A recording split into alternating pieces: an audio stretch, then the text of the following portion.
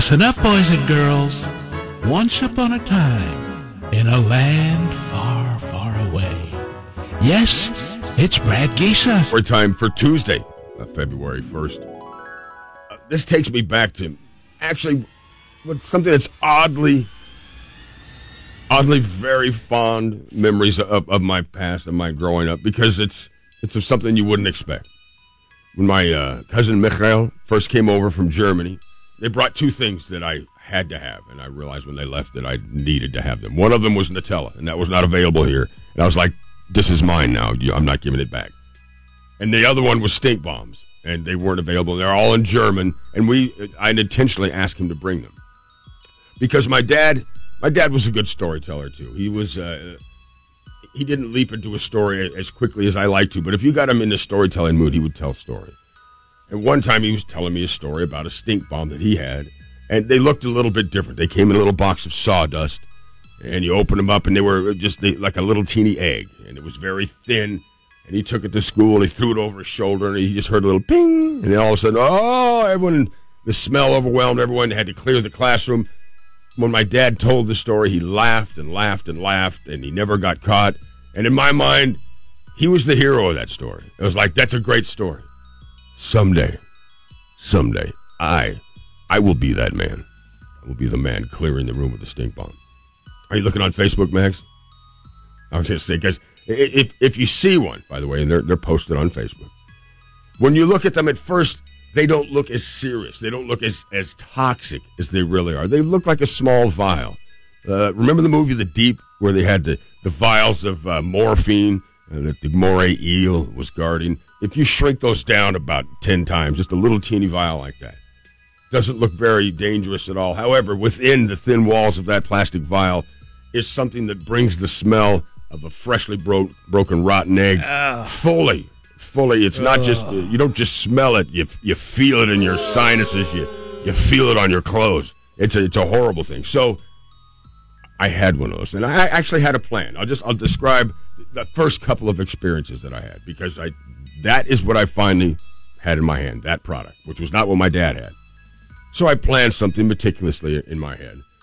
I was going to break it in my sixth grade class, and I wanted the same thing to happen. I wanted everyone to run out holding their nose, no one to find out who it was, and for me to emerge the hero of the story like my father. And our sixth grade class was normally divided into two classes because it was a real big room, but sometimes during certain exercises, they would take one of those collapsible doors and unfold it in the middle, and now it's one giant room. So I figured if there's a time to do it, you do it when the doors are open and it's going to be one giant room. So now we're supposed to be taking a test. My whole plan was, because my dad acted like it broke so easily, I thought, it's going to be a piece of cake. What I need to do is I want to pretend like I'm going to sharpen my pencil. We're all supposed to be taking a test.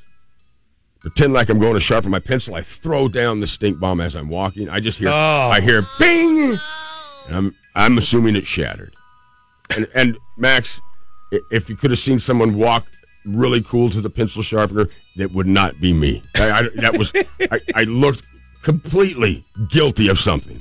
And I went and I sharpened my pencil, and I'm expecting this wave of smell.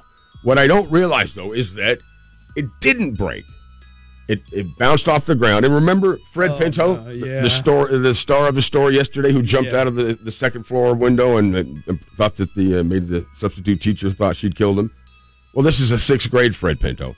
And he got hit in the face with it. Bam! Hits him in the face and lands on his table. So he goes and turns it into Mrs. Tate. And she wants to know what it is. One of the most unappealing ladies I've ever had the disadvantage of being having a teacher. So he says, Brad threw this at me. So I, of course, came up with a lie, and I came up with one quick.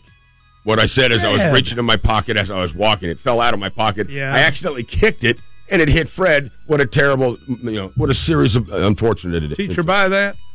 She did, but she wanted to know, what is it? Again, I came up with a lie, and I came up with one quick. I said, it's a perfume sample. Which seemed, she goes, okay, all right. She handed it back to me, and it was done. It was diffused. I went on to break it later in the bathroom, and I got in big trouble.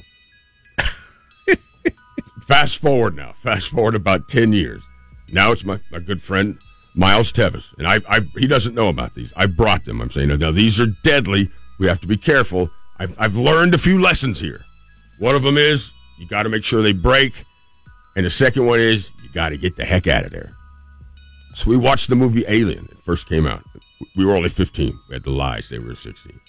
By the way, that movie just scared the living tar out of everybody. When it first came out, Alien scared the bejesus out of people. So what we did is we wrapped them up in napkins because we knew that when we stepped on them, we wanted to make sure they broke, that we didn't want it on our feet. We didn't want to be tracking it around. So at least we thought that far ahead. So the movie ends. We got them wrapped up. We stand up. We crushed them. But we didn't think far enough ahead to wait till the line had gone down because we just stood up and the movie had just ended. The door was immediately packed. It was so we've got maybe 5 to 6 minutes of wait time to get out of there. And that entire time, it progressively started getting worse and worse. And it was like, oh, my gosh, what happened? At first, there's the, who passed the gas type of jokes. And then it's like, all right, who died? Who opened a bloated dog on the side of the road? Those jokes. And everyone's getting sick. And Miles never got this. I was pretending like I was getting sick, too, even though inside I was laughing. Miles, on the outside, is laughing his ass off. And I'm saying, Miles... You're the only one laughing. It's obvious we did it. So the best he could do was just not say anything. So we held our heads down, and we breathed the rotten egg smell for another 5 minutes. And some people were retching. Some people could not handle it. So it will clear a room. And I will say that it wasn't quite calling screaming fire in a crowded theater, but the people did move through the door a lot faster than they should have. If someone, say a little one would have been trampled, whoever would bring a little one to see Alien, we would have felt bad about it. But so that was our first real initiation. From that point on, we had a love of smoke bombs. We always kept them on hands. The ones that are on my Facebook page right now are sitting in my cupboard. They got that little skull and crossbones drawn on them for a reason, because do not touch them unless you're ready. You were a mean little rascal. I was malicious. You were really mean. What I have noticed, though, is I have to be careful now when I text things, because anything with the word bomb in it calls people's attention. Yeah. If you're talking about a stink bomb, that's a big red flag. This guy, he says he keeps saying bomb. What's up with this guy here? Yeah, the FBI is probably looking at you right now. They're crawling up my radio station with a microscope. Yeah, probably.